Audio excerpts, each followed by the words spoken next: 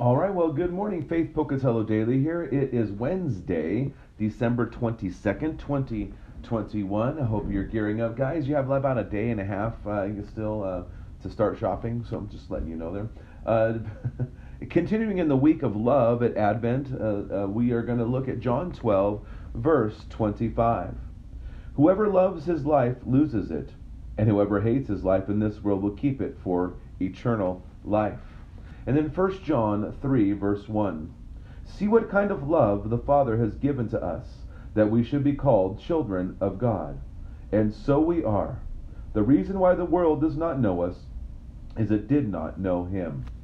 So again, we see this idea of love, and this is hard words sometimes. Whoever loves his life, loves his in this world, will lose it. What Jesus is trying to explain to us is that the love that is from this world and the love of this world will only lead to disappointment, distance from God, and the lack of salvation from God because you're focused on this world.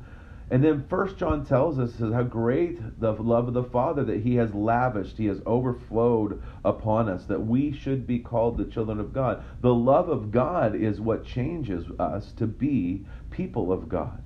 The love of God is the only thing that will save us. And so we look at this and we go, okay, so how do I balance this life and the things and the pleasures of the world? I mean, there are great things. I love being married. I love having children. I love having grandchildren. I love a good brisket off the smoker. I love certain things and I enjoy life, but I enjoy them because I know that my life is not here on earth and is passing. My life is set for eternity.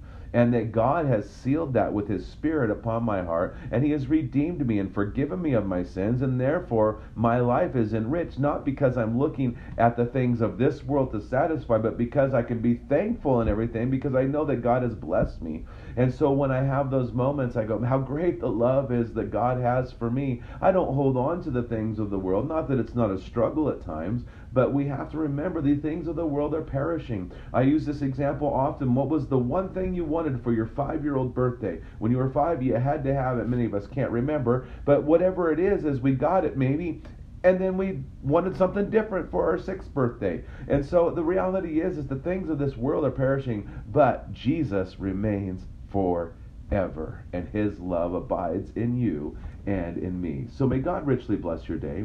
Enjoy Jesus. Go and share life and love.